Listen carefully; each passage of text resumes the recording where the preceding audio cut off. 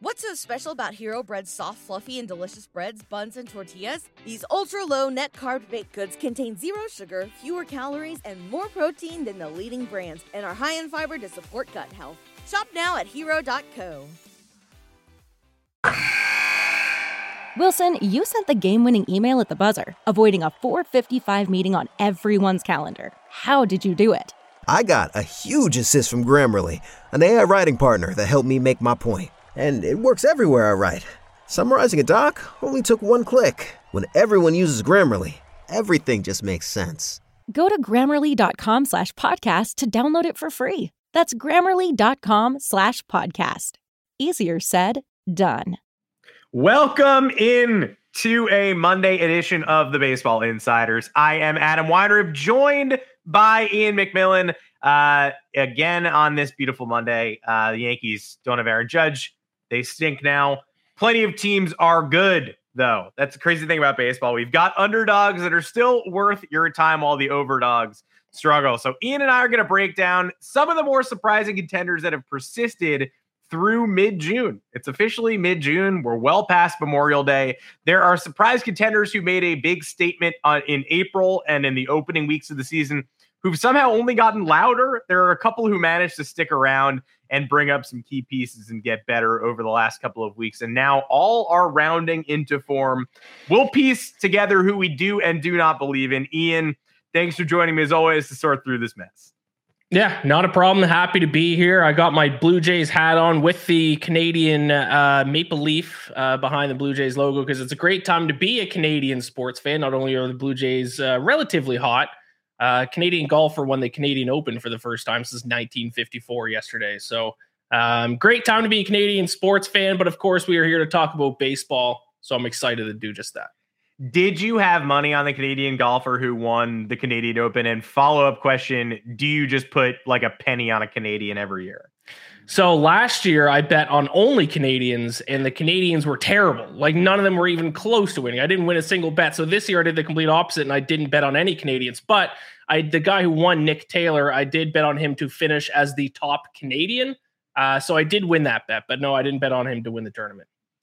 Well, if you want to test your luck and try to match Ian's medal, DraftKings is the place we've got for you today with a special promo. This is a limited time only promo. The code at sign up is right there in the corner. It is Baseball Insider. But DraftKings has updated and upgraded their sign up offer for you baseball fans for a limited time. If you are a new user and you have yet to sign up for DraftKings, you can receive $200 in bonus bets by following just 3 steps. Create an account, deposit, and then wager $5 or more on any sport. $5 is nothing. I do $5 in my sleep. I got $5 bets on the Arizona Diamondbacks, who we'll talk about later in the show, that I'm riding to a wave of $20 in my inbox probably by the end of the season. But if you want to get started and drop just $5 or more, whether your first wager wins or loses, you will still receive the $200 in bonus bets, win or lose.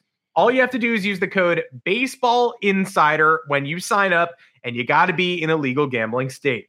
The best part about using that code, Baseball Insider, right there at the bottom of the screen, is it not only gets you the bonus, but it also supports the podcast. If you are considering signing up for DraftKings and you haven't yet, please use our code Baseball Insider to maximize your first bets, maximize things on our end too. This offer is available for new customers who are 21 plus, physically present in legal gambling states. Please remember to always gamble responsibly. Check the episode description for the full terms of the offer.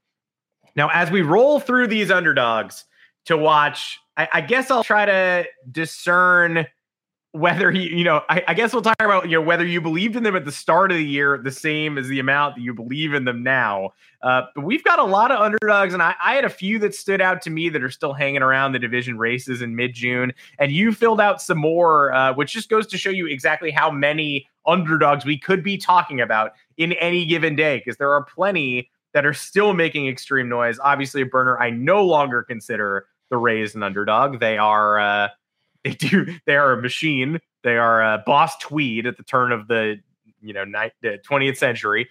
All they do is they either win a moderate amount of games and burn out in the first round of the playoffs, or they win 100 whatever games and are a juggernaut. So I would say the Rays are pretty considerably your favorite of the AL East at this point. But Ian, Robert, Murray, and I had talked about the Pirates as the all vibes team for an extremely long time. April, they were 10 games over. They were winning that Central. May, they crashed back to earth. They're hanging out around 500, and everyone's sort of saying, good job, good effort. But all of a sudden, they're way back over 500. They're kind of threatening to take the Brewers' lunch, and the Brewers got swept this weekend by the Oakland A's, which is real. That did happen. Where are you on the Pittsburgh Pirates now that they withstood that first schedule punch and they fell out of Central contention and are now kind of right back after it? Yeah, I'm still not a believer in the Pirates, to be completely honest. I know that's not the fun answer. They are the all vibes team. I do hope that they continue this run and that they get into the playoffs, because that would be very fun.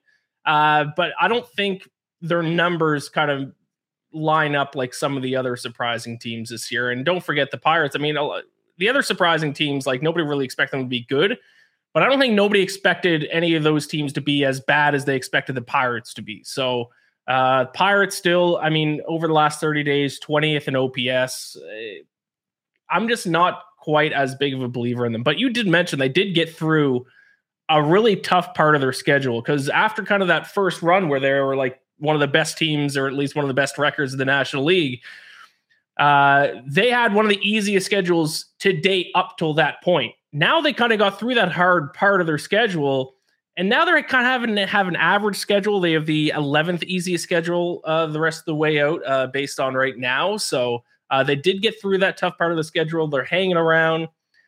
I'm still not quite convinced, though. I'm not 100% bought in on the Pirates. I think they're still going to falter, but who knows? I could be wrong. Ethan is right, though, that there's maybe no more obvious upgrade than them having a tough time behind the plate and suddenly being able to add Henry Davis and their other, top 100 catching prospect to the mix. That they have two in the upper levels. I think it's just eternally funny that we're going to keep ping-ponging Rich Hill around. Like, as we get closer to the deadline, we're going to talk a lot about Rich Hill destinations. Then one week, we're going to pull it back and say, hey, maybe the Pirates are actually going to run this thing all the way to the finish line. They're going to keep him, 119 pitches to get through 7 innings against the Mets over the weekend in a big win. Rich Hill kind of looks like a 43-year-old competitor. You'd rather keep him than keep the struggling Roansy Contreras in the rotation at this point. But then give me another 3 weeks, and I feel like I'm probably just going to be sending Rich Hill to the Dodgers again. Robert and I were talking about sending him to the Cardinals. Now the Cardinals are falling back off. The Pirates are in the catbird seat there in the division. I feel like Rich Hill's a Dodger at the deadline, though. Yeah, certainly. Now, I kind of want to bring up another NL Central team, if I can. You can. Because I don't believe in the Pirates, but I do kind of believe in the Cincinnati Reds. And this is a team that's still, 4 games under 500, 4 games back from the division lead from the Pirates. But I kind of like the Reds. Maybe it's just because I'm just getting seduced by their offense, because their offense has actually been extremely good. 8th in OPS over the last 30 days, 6th in batting average. Now their pitching has been terrible. Their rotation has not pitched well, which is kind of why they're where they're at in the division. But I just kind of want to ride a hot offense in the Cincinnati Reds in this bad NL Central. I see obviously a burner in the chat, but are the Reds locked to win the Central? Not a lock. They said I've got 5 in it. I'll put $5 on the Reds to win the NL Central. It's a bad division. They're a fun offense. Their bullpen's decent, slightly above average in terms of bullpen ERA. If the rotation can just get something together, they can ride this hot offense into potentially an NL Central title. So out of the NL Central teams, I'm not as high on the Pirates, even though they're atop the division right now. I kind of like the Reds. I miss Nick Lodolo. I wish that he were on this team. I wish Graham Ashcraft weren't one of the most mysterious 100-mile-an-hour cutter throwers in recent baseball history. It's got like a 7 ERA. It's climbing up piece by piece. And you're talking to somebody who on the baseball card market before this season invested pretty significantly in Ashcraft and decided to pass on James Outman. Huge dumbass. I'm not sure what's going on there, but I mean, the Reds have something going. We talked about this last time. De La Cruz, McClain have hit the ground running. There's been no adjustment period. I think most of Major League Baseball probably wants the Reds to fall off a little bit, give their fans a flash, and then sell their bullpen pieces at the deadline. Alexis Diaz, whether the Reds are still in it at the deadline or not, they should probably sell Alexis Diaz. Buck Farmer's been solid.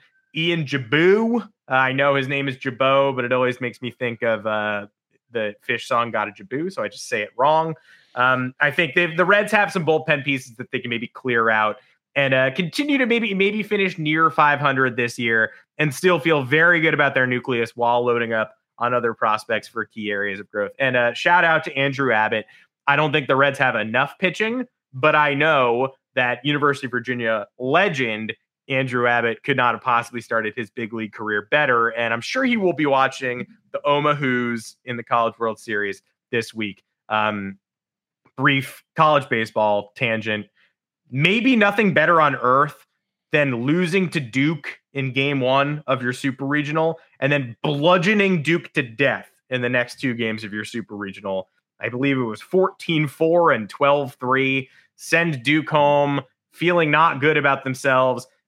Duke won the first game of that super regional, and the winning hit was some guy named Luke Storm. And so I tweeted, "It doesn't get lower than getting beaten by a Duke player named Luke Storm. Can't imagine anything worse." And then that tweet was liked by Trevor Storm and Sean Storm. So I had a pretty bad Friday, but things turned around by the end of the weekend. Yeah, I have no comment on college baseball. I will say one thing about the Women's College World Series really quick. I tried to get cute and bet on Florida State in the final against the powerhouse Oklahoma, and that did not go well for me. So that's all I have for college baseball / softball. I do want to say one last quick thing about the Pirates, which I forgot to bring up. A reason why I'm not necessarily all bought in on them is they're second right now in Major League Baseball in close game win percentage, winning about 2/3 of their 1-run games. Generally, you can either look at that stat 2 ways. You can either look at that as a stat of a team is clutch and knows how to win close games. I lean more towards that's a little bit of a luck variable because, 1-run baseball games can generally go one way or the other. And if you're winning 2/3 of your 1-run baseball games, generally I find that you see a little bit of regression in that stat. And with regression in that stat, a little bit of regression in your record as the season goes on. So Cincinnati 12th, Pittsburgh 2nd. Winning 2/3 of your 1-run baseball games is, I don't think, sustainable. If we're talking about winning 1-run games, we got to transition immediately into the Miami Marlins. Yeah, who are first in that stat. Yes. Yeah, who are first in that stat and who started off the year 12-0 in record-setting fashion in 1-run games. They're all of a sudden 3 up on a wild card, 37-29 in the year, have a guy chasing 400 on the roster. And yes, obviously a burner. I see you. The Storms did rain on my parade. I don't want you to think I don't see you. I don't want to talk about seeing you, but I don't want you to think I don't see you. The Marlins, though, still at a -20 run differential. Expected win-loss has them under 500, but in fact, they're 8 games over. 16-16 on the road, barely 1 game over against 500 or better teams. A great rally yesterday, really sent the White Sox home with their tail between their legs, but this to me is not a wild card contender. I'm going to stand and applaud the Miami Marlins, but I don't think you're going to be seeing this team in the postseason. Although very telling that they went to the 60-game playoffs in 2020. Everybody sort of considered that a big step forward. Didn't do much in 21 or 22. This year, they would be in the 60-game playoffs again, but the season is 162 games. Yeah, Miami's offense has been hot lately, which has kind of helped them out a little bit. They don't have the pitching that they had last year in terms of the numbers, but yeah, I'm not really sold on Miami at this point either. It's a tough one just because you want to talk about people hoping the Reds fall off so that they can sell their bullpen pieces. Miami has so many interesting pieces. Jorge Soler might be the most sought after slugger at this year's deadline. And yes, but as of now, I don't think if any team is going to look at the standings and ignore them entirely and just sell, it's probably the Marlins. But the rest of the world is hoping that they pull the trigger on a Soler trade. Yeah, for sure. What do you think about the Orioles? Who I feel like nobody's talking about the Orioles, who are second now in the competitive AL East. Are they for real? I look at their numbers and I don't really know what to make of them. They're not really fantastic in really any area. But they're kind of good everywhere. And they're second in the best division in baseball. Is that sustainable? I think it is. I think, the story of the Orioles is the story of Gunnar Henderson, who was, the number one prospect in the game of baseball entering this season, lived up to the hype last year when they called him up, didn't do much in April or May. At the end of May, his WRC plus on the season was 99, basically meaning roughly league average. And I guess you can accept that. And it's not like the Orioles were floundering with him being roughly league average. He's been so hot since the end of May. It's only June 12th. He's gotten his season WRC plus up to 125 as of today, 25% above league average. All of that damage has been from the past under 2 weeks of red hot scorching baseball. And he hit a 462-foot home run yesterday to punctuate it. If the Orioles are going to be able to get that level of performance or something approximating it from Henderson, they can afford regressions elsewhere on the roster. Justin, you're right. The Orioles pitching certainly is what the kids call mid. And I don't think I would believe in this is year one or year two, if you're being generous about last year's Orioles team, of many years down the line. This Orioles team is built to last. I think they make the playoffs. I don't foresee them getting out of. They may potentially advance through the wild card round into the DS. I don't think they match up with the playoff behemoths very well. But I think that they're the second best team in the AL East to me. I will say one thing working against the Orioles is they have the toughest remaining schedule left. Obviously, that kind of adjusts as the weeks go on, but as of recording this right now, they do have the toughest schedule remaining. So they don't exactly have an easy path the rest of the way up. No, and since I am going to give the people what they want, I will put my, swallow my pride and read this paragraph about Aaron Hicks and the Orioles coaches working together to remake his swing. Aaron Hicks, of course, since the Yankees DFA'd him, is 10 for 29 with a 472 OBP and a 1058 OPS. That is true. Here's what Aaron Hicks and the Orioles hitting coaches said during their first meeting together. First meeting. Yankees had 3 years to crack this code. Couldn't do it. A lot of the technique that I used in my swing in 2018 is what they're trying to implement or try to get me to get back to, Hicks said. The O's hitting coaches described it as wanting Hicks to be in a more of an athletic position in his initial stance and when his stride foot lands. Hicks said to be more athletic, he wants to stand taller. By focusing on his posture more than his swing, Hicks feels his hands will have more space to work through the swing. Yep, that's true. The Yankees could not figure this out in 3 years. The Orioles watched one reel of film, said, we figured out your entire problem. And Hicks went, oh, all right, great. I'm going to hit you 350. So yeah, just giving fan service. Everybody I'm sure wants to hear me read off the depressing Aaron Hicks quotes. There you go. I did it. Shame about the Yankees. It's a shame. It really is. It truly is. And I'm going to give you some time to victory lap by the end of the podcast. Well, let's take it to the NL West real quick while we still talk through the underdogs. There's one sitting at around 500. That's the San Francisco Giants, the team everybody laughed at when they did not get Arson Judge. And then they did get Carlos Correa. But Carlos Correa, that's what I'm here for. I'm here to remind you of Arson Judge. They do get Correa, but then they don't. He does not play for that team. And all of a sudden, that's a 500 team. Contributions from unexpected places. Tyro Estrada is a 300 hitter with power. That's another former Yankee. Put that feather in your cap. And then the Arizona Diamondbacks, who are leading this division by a significant margin, and who, again, I got at the over-under of 75 and a half games. I feel very confident they're going to pass that. Do I feel confident they are going to fulfill my playoff bet? I'm not so sure. So I feel better about it now that they're 40-25 and leading the NL West than I did when I made the bet, but I'm not ready to call that a victory yet. Where are you on the surprise teams that are squeezing the Dodgers right now in the NL West? I don't like the Giants at all. I don't have any faith in the Giants. I think the Giants are going to kind of fall off here as the season goes on. I do really like the Arizona Diamondbacks, though. I will say they have a little bit of a tough schedule the rest of the way out. I don't think they're going to win the division. The Dodgers have one of the easiest schedules the rest of the way. Strength of schedule, they have the fourth easiest remaining. It's the Twins, Cubs, Braves, and then Dodgers in terms of easy schedules the rest of the way. So I do think the Dodgers will catch up to the Diamondbacks, but I think this Diamondbacks offense, especially because of the wild card race in the National League, isn't exactly a competitive one like the American League one is. I think they're going to be slotted in there for a wild card spot, especially with how hot this offense is. Really been a top 10 offense for the majority of the season. And if you look at the betting odds in terms of the latest betting odds right now, and I'm looking at DraftKings Sportsbook, and if you go sign up right now with promo code Baseball Insider, whatever the deal was that you said at the top of the show, that's the deal you get if you use a promo.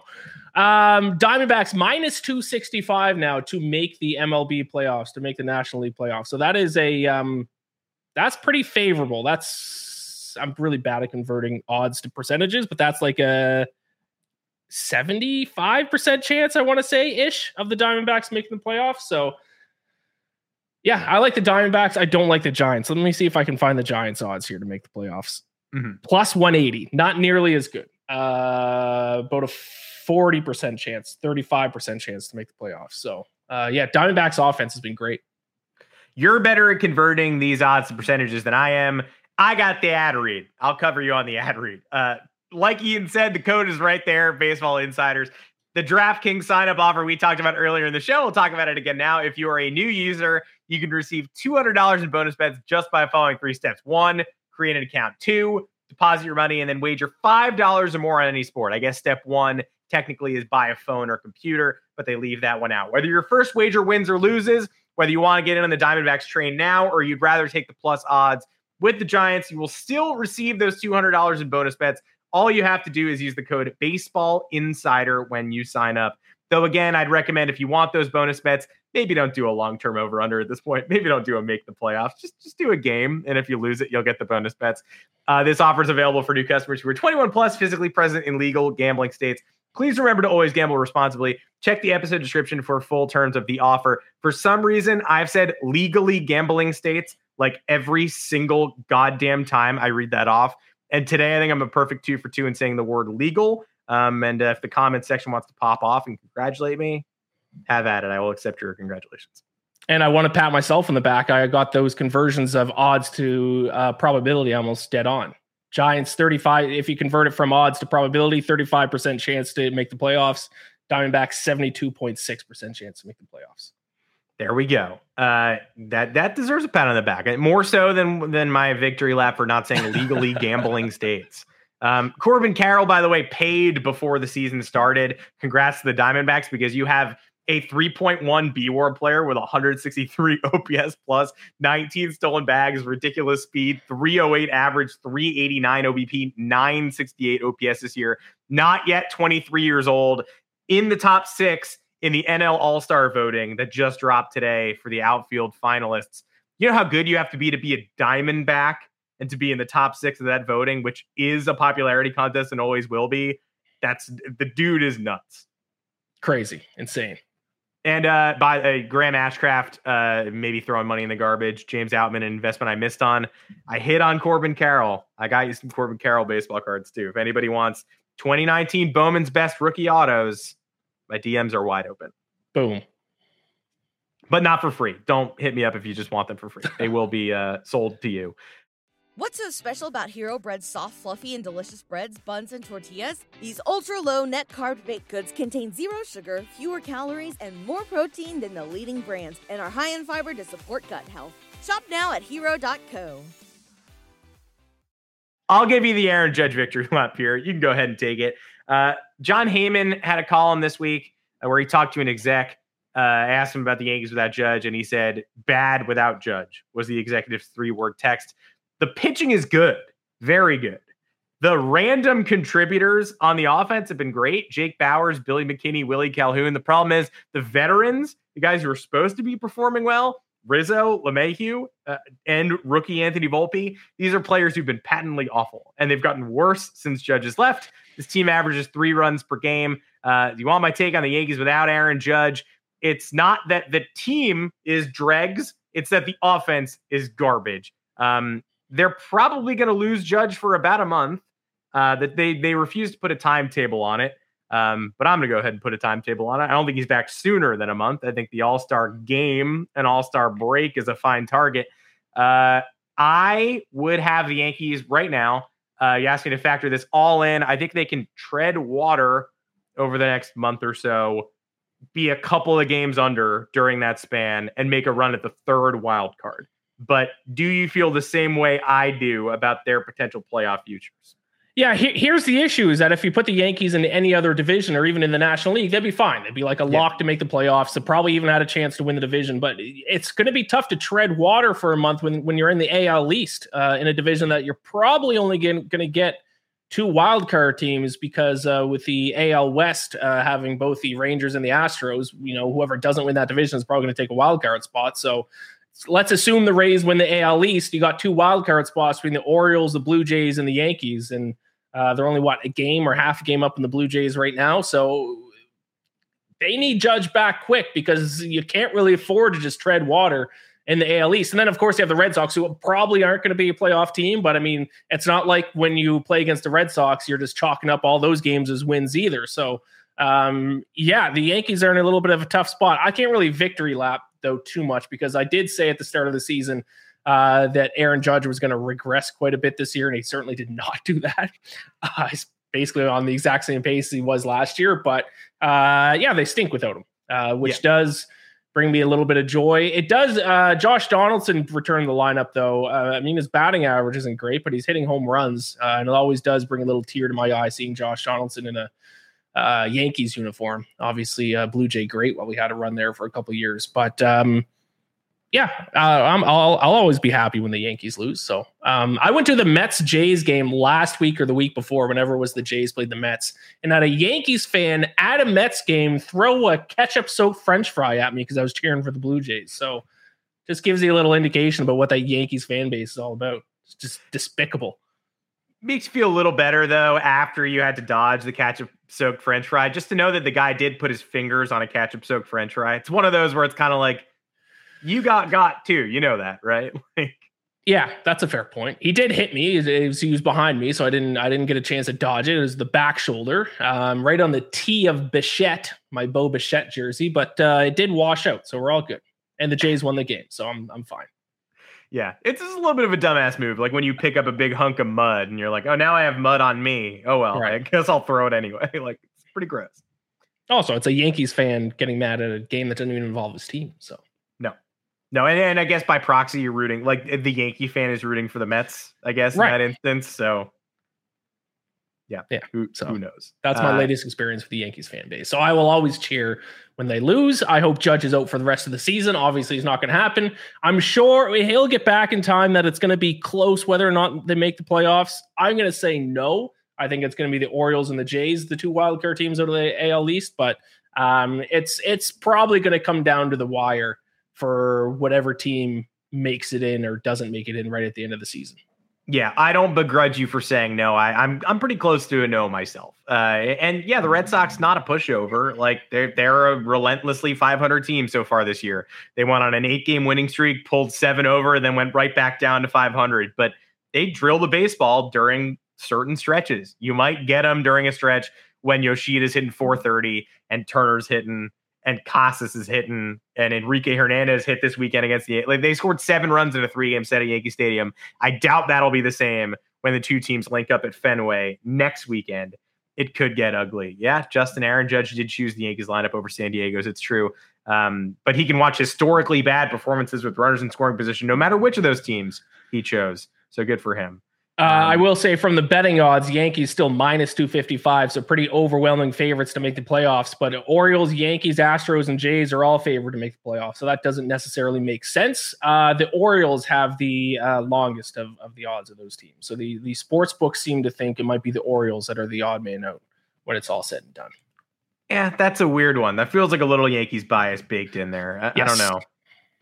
Yeah, Yankees bias better. Yes, I mean the odds are for the most part set by where the money's being placed, so you're always going to get a lot of money bet on the Yankees. Yeah, stupid. You guys are fools. You never learn anything. I'll give you one last chance to victory lap a little bit as well, because you did have an exciting Blue Jays victory yesterday. Kevin Biggio went yard in the 8th inning, overcoming a 6-1 deficit, I believe, to go beat the Twins. But I think the most important part of this game was starting pitcher Kevin Gausman, who struggled yesterday was quoted about the way he handled the 8th inning rally. He said he cracked a rally beer before the 8th inning started, but then before Biggio's homer, he cracked another one. Now, that wasn't very long. 2 batters reached base before Biggio's homer.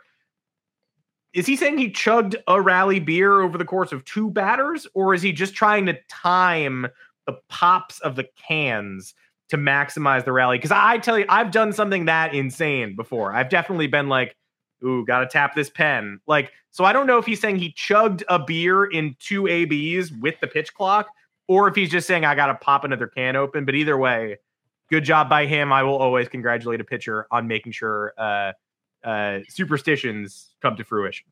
Yeah, I have a lot of questions about this. You're allowed to drink beers in the dugout? Like, is that a thing players can do?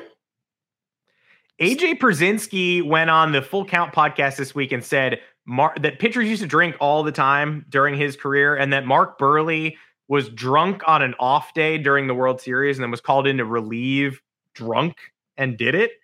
So I can't corroborate that from firsthand experience, but AJ Przinsky says 2005 to 2010, they're starting pitchers who weren't starting, they're drinking most of the time. I guess Gausman relaxing in the clubhouse after doing his job. But 2 beers in a 3-batter span, it's a lot of beers. It depends. Are they light beer? I'm assuming they're not craft beer. I'm assuming they're not IPAs. Are they tall boys, or are they just normal sized? I need more information about this beer chugging. But hey, he's an honorary Canadian. He's based on his performances alone, and now he can chug some beers. I love it. I loved it too. I not loving the win where we're jockeying for the horse race for a playoff spot, but I do love the rally beers. Shout out to Kevin Gausman. I do have a question about rallying in general, because I've been to a fair amount of baseball games since I moved to New York. Is the rally cap a dead tradition, or do people just not do it as much, or maybe I'm just not seeing it? I love the rally cap. And when I'm at Blue Jays games, or even games where it's not a Blue Jays game, but it's the team I'm betting on is losing and it's getting late in the game, I put on the rally cap, and I never see anyone else putting on the rally cap. Is that a dying tradition? No, you're right. I don't know. I wonder if it's like the less people are playing Little League, the less it's translating to big league fandom. And also hats now, you're paying like $48 in tax for a fitted. Like, I don't think I'm going to flip I got an old Yankee hat that I can flip inside out and play around with, but if I bought that brand new, City Connect or something new, I don't know if I'm going to flip a fitted inside out. Hey, if it's going to help my Blue Jays come back, I'm going to do it. That's why I'm coming up with alternate rally cries, like the rally beers I can get down with. If I have to pop 2 in a short span, I will. Yeah, but I mean, I'll drink rally beers. My team's up. I'll be like, oh, we're winning. I got to keep the good vibes going. I'll chug 2 beers this inning, and then they're losing. I'm like, oh, we got a rally. I'll chug 2 rally beers. So it doesn't matter what the score is. No, I'll be drinking some rally beers. Yeah, sometimes I'll do 2 craft beers to kind of forget why I'm having such an unfun time watching my baseball team. Yes. And then it all sort of just goes down the drain. Well, hopefully none of y'all are drinking. It's 4:00 Eastern on a Monday right now, but that's when you catch Baseball Insiders. You catch us again 3:30 Eastern on Thursday. We will be right back after it.